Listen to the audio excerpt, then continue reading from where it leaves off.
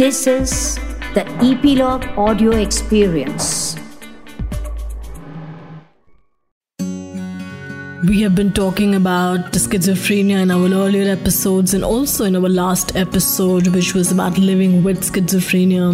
And in this episode, we have with us Peter Bullimore, who does not believe in the word and the diagnosis of schizophrenia. Schizophrenia was a term that was coined by Eugene Bleuler in the year 1911, but Peter feels that there's no clear-cut diagnosis to schizophrenia. There is no blood test, there is nothing except certain behavioral patterns, and that cannot be generalized to confirm that someone is suffering from this terminology called schizophrenia, and someone needs to be pumped with 25 medicines in a day. Peter was diagnosed with schizophrenia, and of course he was pumped with those medications for 10 years with irreversible side effects. And Peter takes us through his journey of discarding medicines and learning to live with his voices and befriend them. He became a part of the Voice Hearers Network, and he's also started his own agency, the Paranoia Network. He travels, he gives speeches, he runs his own training and consultancy agency, delivering training on hearing voices, childhood trauma and paranoia internationally. He also currently teaches at 13 universities in the UK, and he also facilitates his own Maastricht Approach Centre in Sheffield. He has set up Maastricht Centre at the Radbourne unit in Derby and Hartingen unit in Chesterfield in collaboration with Derby NHS Trust. He has now launched a Maastricht Approach Centre in Bradford and a National Maastricht Centre in Telford. I wouldn't want to get rid of my voices now. They're a part of me, is what Peter says. Hi, Peter. Welcome to our podcast, the SOS Show. And thank you for being a part of this. You're welcome, Sushita. Peter, you mentioned, and I was also hearing a lot of your talks on YouTube, and also we had this conversation day before yesterday. You are a voice hearer, and you live with the voices. You were diagnosed with chronic schizophrenia, and you have had 10 years, you were taking the psychiatric medications. You're a founder of the Paranoia Network in UK. And you say that there is nothing like schizophrenia because you feel it's an outdated diagnosis. There is no test that's based on the behavior. And you feel that this actually needs to be reconsidered by science right now.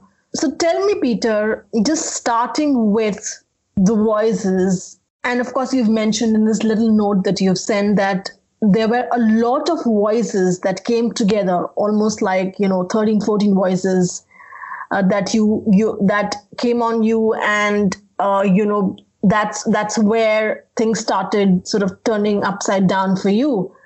Would you like to be, or would you be comfortable describing those voices for our listeners? Yes. Yeah, of course. Initially, there was only one voice.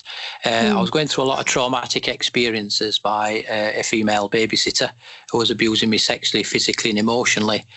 And the first voice I heard, I was only 7 years of age. I was in a local park on my own and the voice appeared, and that voice was friendly. It said, "Keep going, everything will be okay." And that time it was like an invisible friend, an imaginary friend. The problem was that voice stayed with me for 3 years. But when I got to the age of 10, the abuser brought more people into the scenario. My body had started responding to touch because my main abusers were female. And when that happened, that nice voice left me. And more voices came that were very, very sinister and very, very negative. It was telling me I was a bad person, I should kill myself, I should hurt other people, slash myself, all these horrible things. And the more intense that the experience got, more voices seemed to join in, to the point where I felt that I had no control over the voice. I was becoming really encompassed by them. They started to take control of my life.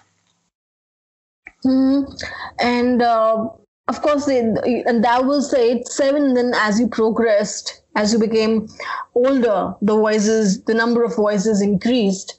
But so now, after so many years, has those voices, the people changed, or they're the same?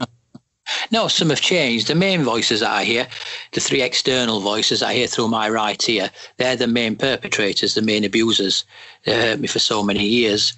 A lot of the others, the other group of 30, 40 voices, they're more like a mumble and a whisper in the background. I don't pay a lot of attention to them. But I have 2 new voices that came when I was older. One is the voice of my mum, who's dead. And she's a very, very helpful voice. I see that voice as being mediumistic. Every prediction she makes comes true. And if I'm stuck with a problem, I ask my mum's voice. And every bit of advice she gives me is really, really good advice. And I hear another voice, and it's a voice that helped me write a children's book. That was there for 3 years. I couldn't write the children's book without that voice. And the day the book got published, that voice disappeared. And I haven't heard it since. But the 3 external voices, they're the 3 people that rate me. They're the voices that brought me into psychiatric care.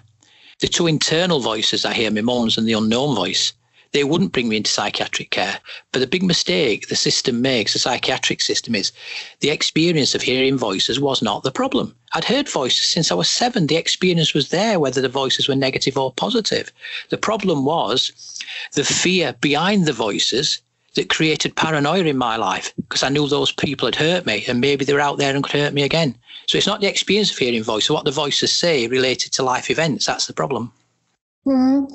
So you're saying you heard your mom's voice, and that voice, and every prediction that the voice made came out to be right. And there is a creative voice that helped you write a book besides the other voices, which were destructive voices. So this is something very interesting, Peter, in terms of, did you try and sort of, analyze these voices? Did you try and talk to them or provoke them at for a deeper understanding of where these voices were coming from? What's your analogy? Yes, I understand my voices now. My voices are my emotions. There is a misconception that voices are thoughts. Voices are not thoughts. People do have intrusive thoughts. There is a difference between an intrusive thought and a voice. If I was walking down the road, I can make a conscious decision and say to myself, I am turning left.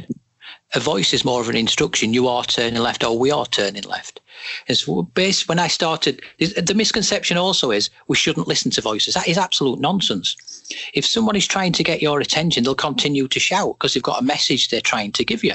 So we should encourage people to listen to the voices and make sense of their voices based on their life experiences. Now, I'll give you a classic example. My mum, I hear one voice, the main voice. Now, my mum died very unexpectedly while I was in psychiatric care. But my voices had told me my mum was going to die, and she died on the day that they predicted. Now, I have a lot of guilt about that. And in real life, I know I couldn't keep her alive, but in the context of thought, we think, well, maybe if I'd said something, she would be alive. But she died of cancer. And my voices call me a murderer 24 hours a day, 7 days a week. Murderer, murderer, murderer. It's there all the time. Those voices, although it sounds nasty, are trying to be helpful. You need to deal with these emotions or the death of your mum, or you will always feel like a murderer. So it's understanding the voices from a metaphorical perspective, and that's what people don't try and explore with the person. Mm-hmm. So you're saying that your voices are emotions, but actually... Yes, they're emotions. Emotions that haven't been dealt with, unresolved emotions. But actually your voices are, they are almost like premonitions. They are telling you what's going to happen. Did you explore that bit? Well, my mom's voice tells me what's going to happen. The others don't. Tell me about things that I haven't dealt with, that I need to deal with. Mm-hmm. But actually those voices are your voices. It's something that's going on in your mind, some consciousness that you are interacting with that are creating those voices, and they're actually predicting things for you. Have you thought about that? Yeah, as I said, the others don't predict. They tell me about things that I need to deal with. They're a part of me that manifest in a way that I hear them through voices. And everybody will hear voices at some time in their life, maybe a one-off comment. Walking down the street, someone's made a comment, but it's not the voice, the experience itself, it's what the voices say. And you have to understand the real meaning behind what they say. Because one of the misconceptions is, voices are not real, voices are real. It's an argument you shouldn't have with people. Because I'm talking to you now, and there's activity in the speech centre of my brain. Mm-hmm. If I went on an MRI scan and I was talking while I was on the MRI scan, there would be activity in my speech centre of my brain. If I stopped speaking, but my voices were speaking, there would be activity in the speech centre of the brain. So voices are real. It's a nonsense argument to tell people that they're not real. But the voices are real. And even right now, as you talk to me, you can hear many voices, which only you can hear. And of course, no one else can hear. But you were saying that the voices are real. Tell me, Peter, you became aware about these voices at sort of what point? I got to the point, I had £1 million business before I finished up in psychiatric care. I lost my business, my home, my family. I was in a really, really bad way. I was on the streets. I managed to find accommodation, and then I was asked by a social worker if I'd like to join a Hearing Voices group. Mm-hmm. And he encouraged me to. I thought there was only me. I didn't know other people heard voices. And I went to this group and there was 10 other people there. Now I'd become what you would call the archetypical schizophrenic. I didn't wash, I didn't shave, I was scruffy. And I walked into this room, there was 10 other people. And I thought, well, they can't be like me. They're all smart and presentable. And they started to talk about their experience of hearing voices. And it is such a liberating experience. And I thought, I'm not alone with this anymore. I can take this mask off I've been wearing for years. And it was it's such an inspiring experience to know you can talk to people in a non-judgmental atmosphere. Mm-hmm. And if I could just dig this a bit more. So you had your $1 million business, which you had built right from the point of, and at that point you were already hearing voices. You were already going through stuff while you were working and building your business. Yes. And of course, you did not pay any attention to them. No, I didn't. I was busy with the business. One of the problems that pushed me over the edge. I went through a lot of sexual, physical, and emotional abuse by a woman in authority. Now, I always said my body healed, my mind didn't. It was a mind game she played on me that was a problem. Now, when I was married to my first wife and we went through a lot of hardship, we pulled together. We had to be strong. We had children. We had a home. When I started the business, it got very, very successful very, very quickly. And I was working 18 hours a day, 7 days a week. And my wife loved the flash lifestyle, but she wanted me at home as well because we had 3 young children. And I'd be out working late at night. She'd ring me up saying, you're a crap father, you're never at home, the kids never see you. So I felt like a woman was tormenting my mind again. And all the content of the voices changed and got more problematic. And there was no way I could escape. I didn't want to be at home because it was difficult. I was struggling because I was at work and things were getting out of control. So I felt trapped in a world. I was like a hamster on a wheel, and it was getting faster and faster and faster. And basically it just overwhelmed me, and I lost total control of it. And I just stopped seeing the world through the real eyes of the real person, really. Mm-hmm. So do you think that was your trigger point that triggered something? And at what point did you identify or go for a diagnosis to get identified about the voices? There'd been a problem at work on a job, and I hit somebody over the head with a telephone. And I went home and I curled up in a chair, and I was there for about 3 weeks. Hardly washed. I didn't wash, I didn't shave, hardly anything. And the doctor came and he said, I think you should go in hospital. Now, I was ignorant to mental health. I thought he was going to put me on a general ward. And my dad drove me up to this old asylum. And I said, why have you brought me here? He said, this is where you've got to go. And I was taken into the hospital, and I saw a consultant psychiatrist, and he said, you are a chronic schizophrenic. You will never, ever work again. Go away and enjoy your life. And those words resonated with me for so many years. I thought, well, I can't try and do anything because I've been told by the experts that I can't work. But it turned out they weren't the experts, because I got my life back and started to work again. Oh my God. But all this while, you never got your voice. You never thought where the voices were coming. You never identified those voices. You were just living with it. And you I was just living with it. And you were comfortable with it. I wasn't comfortable with it at that time. No, I was taking 25 drugs a day, and the voices were getting worse. Before it got identified. Yes. I was living with them. Yeah, they were a part of me. And then they got overwhelming. And then I was told that I couldn't talk about them, and they were symptoms of an illness, and they were a bad thing. So when I stopped seeing them as being a part of me, the voices started to alienate me even more. And they started to turn against me. If I'm not going to interact with us, then we're going to cause you more problems. Mm-hmm. So then after your breakdown, you were sent to a psychiatric institute, and there you were declared a chronic schizophrenic, and they put you on medication, which you mentioned 25 drugs a day. So, Peter, what happened when you were taking 25 drugs a day? Did the voices go away? No, they actually got worse. They got more intrusive. They're more difficult to deal with. More difficult to deal with. More medication I took. Yeah, the more medication I took, the more intrusive the voices got. And one of the other things about it as well is I was just like a zombie. I didn't have the confidence to try and challenge them. They were just getting worse and worse and worse. And they just kept saying, we'll give you more drugs, we'll take them away. Well, they didn't. It just made the situation worse. Did the voices change their tone of talking?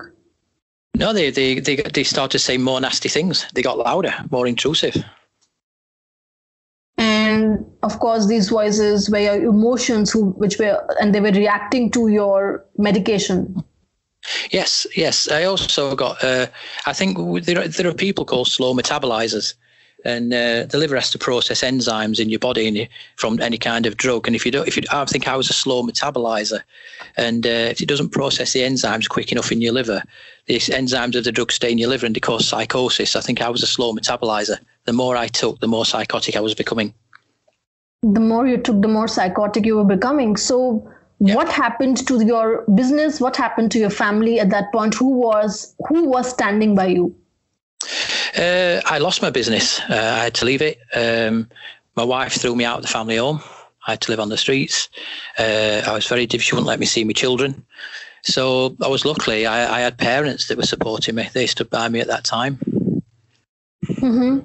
So for 10 years, you were being supported by your family, and then you were going through this zombie phase, taking 25 drugs a day. So at what point, Peter, did you realize, because you have built a business which was running in millions, at what point did you realize that what you were going through, you had to actually put a check on it? It got to a situation where I was living on the streets, and it was a really wet night, and I was sleeping under these stairs of this old building, and two men came in, and I think they'd been out drinking, and they came in and they urinated all over me. And I just thought, I can't do this anymore. I've got to do something. One of the biggest problems I had was I was still frightened of my abusers. I was a grown man, and they still frightened me. I felt like a child if I saw them. And I met a guy called Terry McLaughlin. He was a psychologist, very radical, who worked for the Hearing Voices Network. And I heard him talk about hearing voices. And I said to him, I like what you say about voices, mate, but you're talking about voices with identities. Mine have no identity. They have no agenda. They're demonic. Now, this guy, all he knew about me, I was a voice hearer. That's all he knew. And he just looked me straight in the face and he said, Peter, address the demons of your past. Now, subconsciously, I know my demons of my past was my abusers. But because I was frightened to challenge them, because I still felt like a child. But I saw the main abuser coming down the road one Saturday afternoon. And my first instinct was to run. But I didn't. I kept walking towards her, and I thought my heart was going to jump out of my body. And I kept eye contact all the way. And as I got close to her, she wouldn't look me in the face. She looked to the floor and walked past. And I suddenly thought, the only power this woman has got is the power that I let her have. Stop seeing it through a child's eyes. And then I thought, somehow I've got to use this power that I've reclaimed. And I'd got somewhere to live at this point. And I started looking at my life. And the problem is when you've been through abuse, it's layered. It's not one-dimensional. You've got fear, you've got guilt, you've got shame, you've got pleasure, you've got a lot of different things in there. And for me, the guilt was the big one. The problem was my abuse stopped when I was 13. I didn't want it, but my body told me it was nice. I was getting something from it. So I thought, somehow I've got to let this guilt go. So I thought, I'm going to go to court. But I couldn't just walk into a court of law. So I thought I'm going to build a courtroom in my mind. I'm going to weigh up the evidence for and against. But my big fear was, what if I found myself guilty because my body told me it was nice? But I thought, well, it doesn't matter. I've lost everything. I can't get any lower than what I've been. And I weighed up the evidence for and against, and I found myself not guilty and innocent of all charges. Because I was a child. I didn't ask to be abused. And from there, when I could let that guilt go, I started listening more to the voices because I no longer feared them. And they were messengers. They were giving me messages about my life that I'd still not addressed. But I always felt a little bit more privileged than a lot of people in psychiatric care because I got 3 children. I wanted them back in my life. But I had the courage then to fight to get them back. And I did. I got to the point where I managed to reclaim my life and my children came to live with me, which was really nice. Mm-hmm. Well, that's lovely. But I had to work with my guilt and the fear because there were big, big emotions that I had no control of.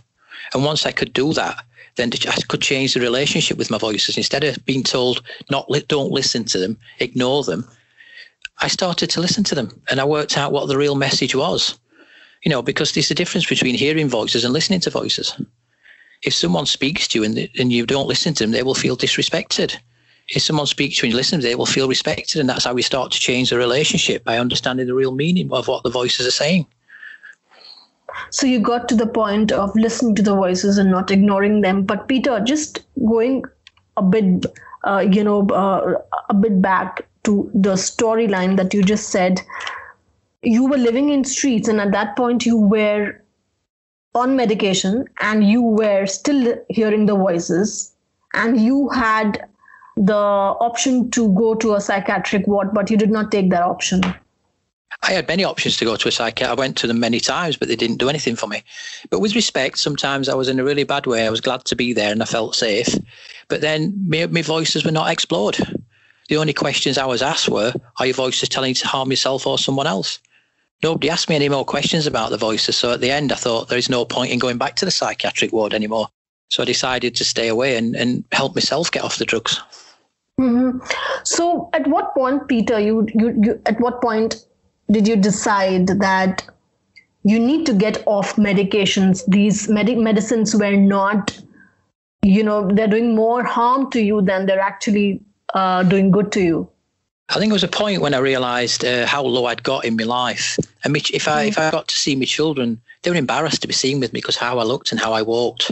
I didn't want to bring embarrassment onto my children. So I thought, I've got to reclaim my life, and I can't do it unless I get off these drugs, because there was so much lethargy, akathisia, and I was just walking like a robot. And I thought, this is not helping me in any shape or form. The voices are getting worse, so I may as well be off the drugs. The voices are there anyway, and have a quality of life where at least I can function in society and look like a normal human being. Where did you pull out the strength from? Because you were almost in the zombie state. What was it that, did you go for a spiritual thing? Did you, go to a church? How did you do it? Like, where did you get the strength to... I think for me, it was like when I hit rock bottom and those guys urinated all over me, and I thought, Peter, you used to be someone. Why are you living your life like this? You used to stand up to people. Now you're just letting people walk all over you. And I thought, and as I say, my children were a great focus. I wanted to be dad again. I didn't want them to, I don't think they're ever embarrassed or ashamed of me, but I wanted to be the person that they knew before all this madness took over my life. So it wasn't an easy road. But one of the main turning points for me was during this journey, I got to the point where I no longer wanted to live. I'd really had enough, and I thought, I'm going to kill myself. And I was walking up the road from where I live, and there's a big field at the top. It's one of the most surreal moments I've ever had in my life.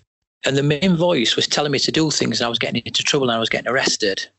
But I was lucky as a child. I was brought up and I was taught right from wrong. And the main voice told me to do something. Now, I knew if I did it, I would never walk the streets again. I'd be locked up in a forensic unit for the rest of my life. And I just said, I'm not going to do it. So she says, well, I'm going to stab you then. Well, that was win-win for me because I wanted to die anyway. And I just said, well, stab me then. And I was waiting for the knife to go in me. And I could see people on the field at the top, and the world stopped. They turned into statues. Now, it was probably only for seconds, but it seemed like hours. And I'm waiting for this knife to stab me. And then it didn't happen. And I suddenly realised the only power these voices have got is the power that I'm letting them have. She can scream, she can shout, she can threaten me. She's not a physical entity that can actually hurt me. Yeah. So the more I stand up to them, the more power I can take back from them. So it was just little turning points where I started to stand up to the voice and gain more control over them. It was a long journey, but the outcome was I wanted my life back. I'd had my life ripped away from me by a system that wasn't helping me. So I had to take control. For me, and with respect, I was lucky.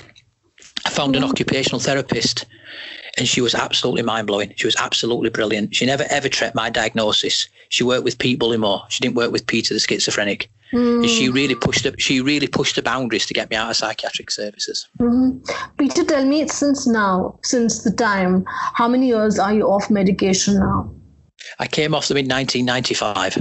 Oh my God, almost 25 years you're off medication. And how do you feel now? great. I feel great. I can function. I work 80 hours a week. I travel the world delivering teaching on hearing voices, paranoia, childhood trauma, and I feel a lot better. I don't need the drugs to function. The voices are there, but I understand why they're there now. And sometimes they get difficult, but I have to take a step back, take some time out, and look at what is it, why they've become difficult. What they're trying to tell me in my life, and I can make those adjustments, and the voices back off again. Yeah, because I've seen your videos on YouTube, and you're a fantastic orator when you talk. But tell me, Peter, do you think that, so with all this experience, do you think that the psychiatrist, the patient, and the research that's happening in the field, all three of them are not on the same page? They're not. There's a big difference. You know, one of the problems is, one of the big questions we should ask something is, what's happened to you? Not what's wrong with you. Nobody gets up one day and decides to be mad. Something brings you into psychiatric care. And if we don't ask that question, the average time it takes someone to disclose is 16 years. Now, you could have gone through a lot of medication hardship in that time before we get to the root cause of the problem. One of the problems as well is I do teach psychiatrists in England, and they're obsessed with behaviour. Now, this is not just in psychiatry, this is in society. Behaviour is secondary. You cannot diagnose anyone on behaviour. You've got to look at why someone behaves in a certain way. It's a societal problem. And I always give them an example, and I say, you behave, you're mad. I say, if you go home this evening, I'm assuming you're in a relationship. You walk through the front door, whoever you live with, they come out the front room, they punch you in the nose, they bloody your nose, and they run upstairs and slam the bedroom door. Please tell me what you would do. Well, I'd go upstairs, and then what? Ask them why they've hit me. I say, thank you very much. That's all I wanted to know. You cannot judge anybody on behaviour. They can be driven by voice, they can be driven by thoughts, they can be driven by paranoia. We need to know what the fear behind those experiences are to understand the behaviour, because fear is the most powerful emotion that we have. So absolutely. That's a brilliant point, Peter, in terms of you cannot judge somebody on behaviour. And of course, as you mentioned, that schizophrenia is actually diagnosed on the basis of behaviour. There's no blood test, there's nothing. It's absolutely what the person is feeling. And everybody is given the same diagnosis, which is crazy. It's how they're feeling and they're acting. And that's one of why you're acting in this way, why you're looking so frightened. You know, we have to remember the history of schizophrenia is very, very interesting. I think I may have mentioned it the other day, Eugene Bloiler that coined the term. His father, Manfred, was alarmed. So Eugene said, well, I hope this isn't going to be around in the future. But all he did was steal the word. It's actually a Greek word. Greek word used to be schizophrenia. Schizo doesn't mean split, it means chaotic and shattered. Because the Greeks were interested in the mind, but they thought the brain was in the stomach around the diaphragms. That's why they call it schizophrenia. All Bloiler did was drop the ams off because he realised the brain was in the head. Right. And you also feel it's an outdated concept that we need to relook at schizophrenia. It's the entire thing. Yeah, I think it's not just about changing a word, it's about changing the whole process around someone. You know, Japan abolished schizophrenia years ago. It's called integration disorder. But have they changed the practice on how they deal with integration disorder? Oh, that's schizophrenia, we'll give them drugs. It's got to be a whole societal perspective. And it's not just schizophrenia. I don't really understand why we need a diagnosis for anything. You know, if you're depressed, can't we say we're low in mood? If you're anxious, anxiety says what it is. If you're a bit manic, can't we say we're related? There's many, many ways of describing someone's behaviour by understanding the emotions behind the behaviour. Right. It's not. One thing that's really important to remember is over the whole diagnostic procedure and the whole of psychiatry, you are never, ever going to change the whole perception of psychiatry. It's not going to happen. What you've got to change is the perception of society. They've got to start viewing it in different ways.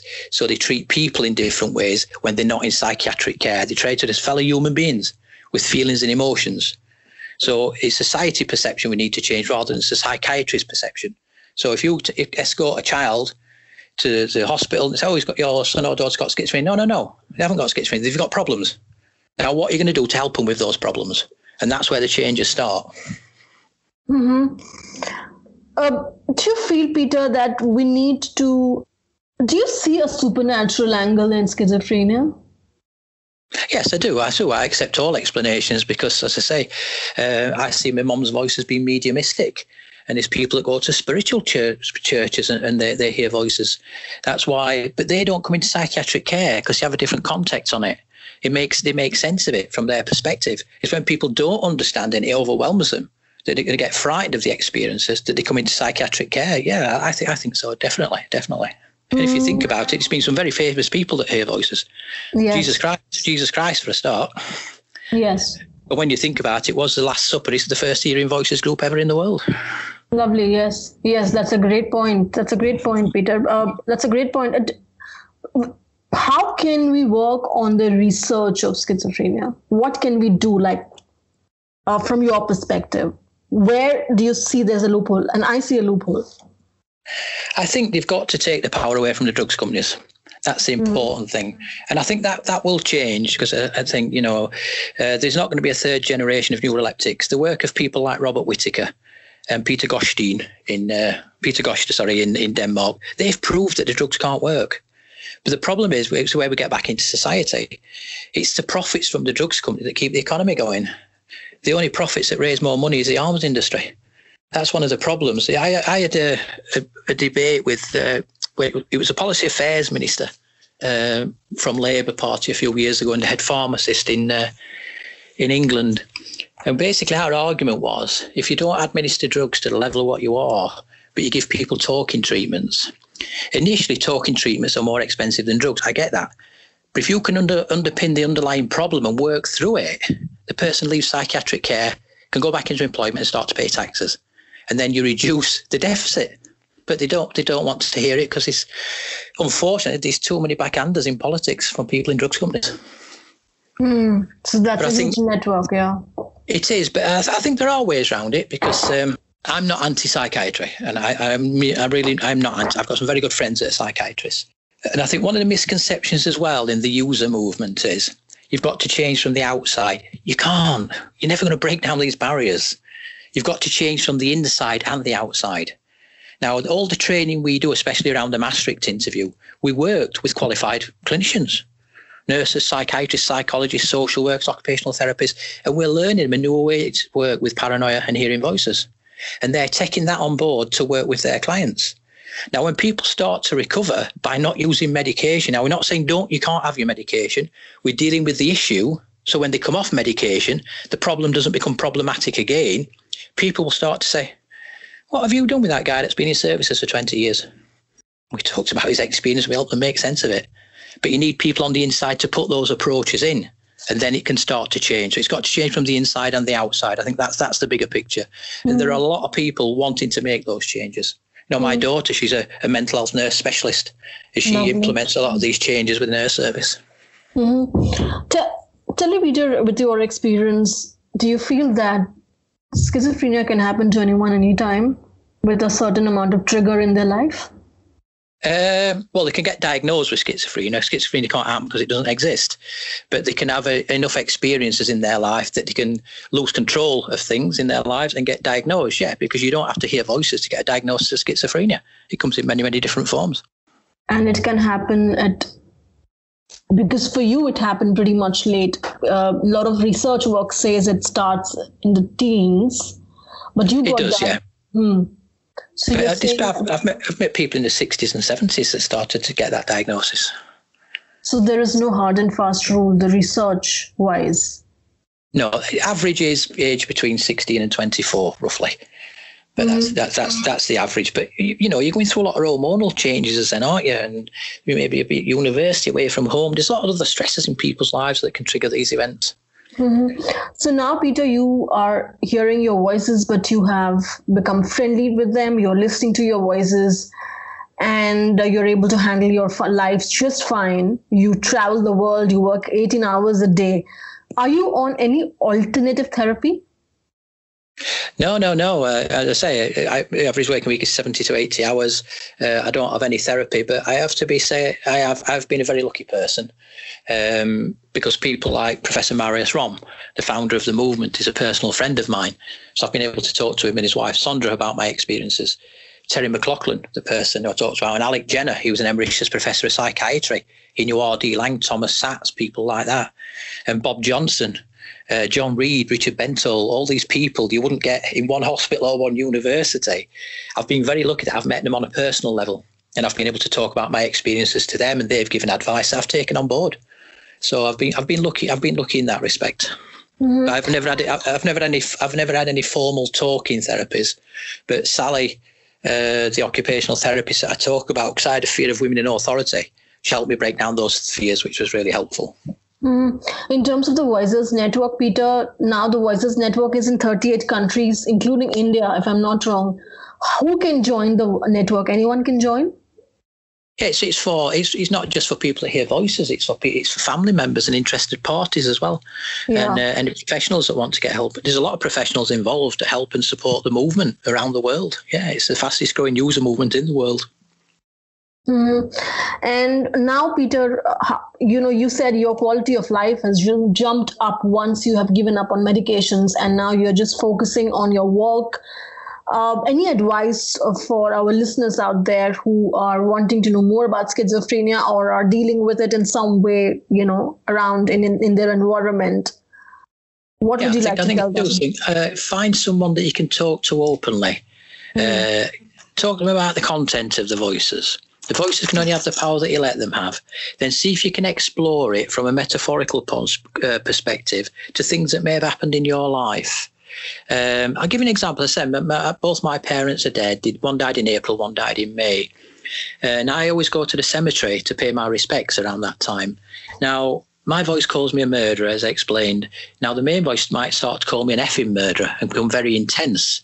And if I try and fight, I lose. So I have to stand back and think, why is this voice getting more angry with me?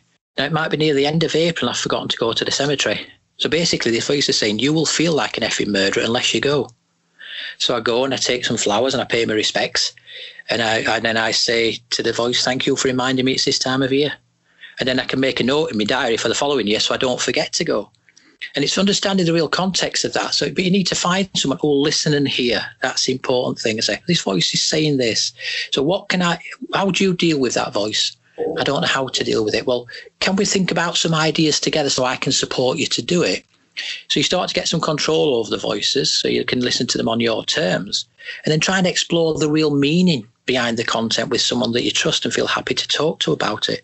But don't be afraid to talk about them. But what I don't want people to take away from this is to walk away and say, right, I do not have to take my medication. That's not the point I'm trying to make at all. All I'm trying to say is if people want to stay on drugs and it helps them, that is fine. But they will not cure. You cannot have a biological cure if somebody's got no biological cause. Because if they stop the drugs, the problem will still be there. And if they can't deal with it, they finish up back in psychiatric care. We told you needed medication, we'll put them on more. Find a supported person or a hearing voices group or any support network that you can that understands your perspective. Try and deal with, or intense therapy if you need it. Deal with the underpinning problem. Then come off the drugs slowly. But when you've come off the drugs, the problem's being dealt with. If it resurfaces, you've got an understanding of it, you know how to deal with it. Right. Great advice, Peter. Thank you so much. I so appreciate your time, Peter. And I'm going to be staying in touch with you and we'll talk more on this. Okay, thank you. And thank you for giving me a chance to speak to you. I really appreciate it. So what do you guys think about this inspiring and courageous journey of Peter Bullimore? If you have a story related to voices or chronic schizophrenia, we are here to listen. You can connect with us on our website, ablogmedia/The SOS Show. You can also find me on my Twitter and Instagram handles with the name Metaphysical Lab and Epilogue Media. Till then, folks, take good care of yourself. I'm your host, Suchita, and I look forward to hearing more from you.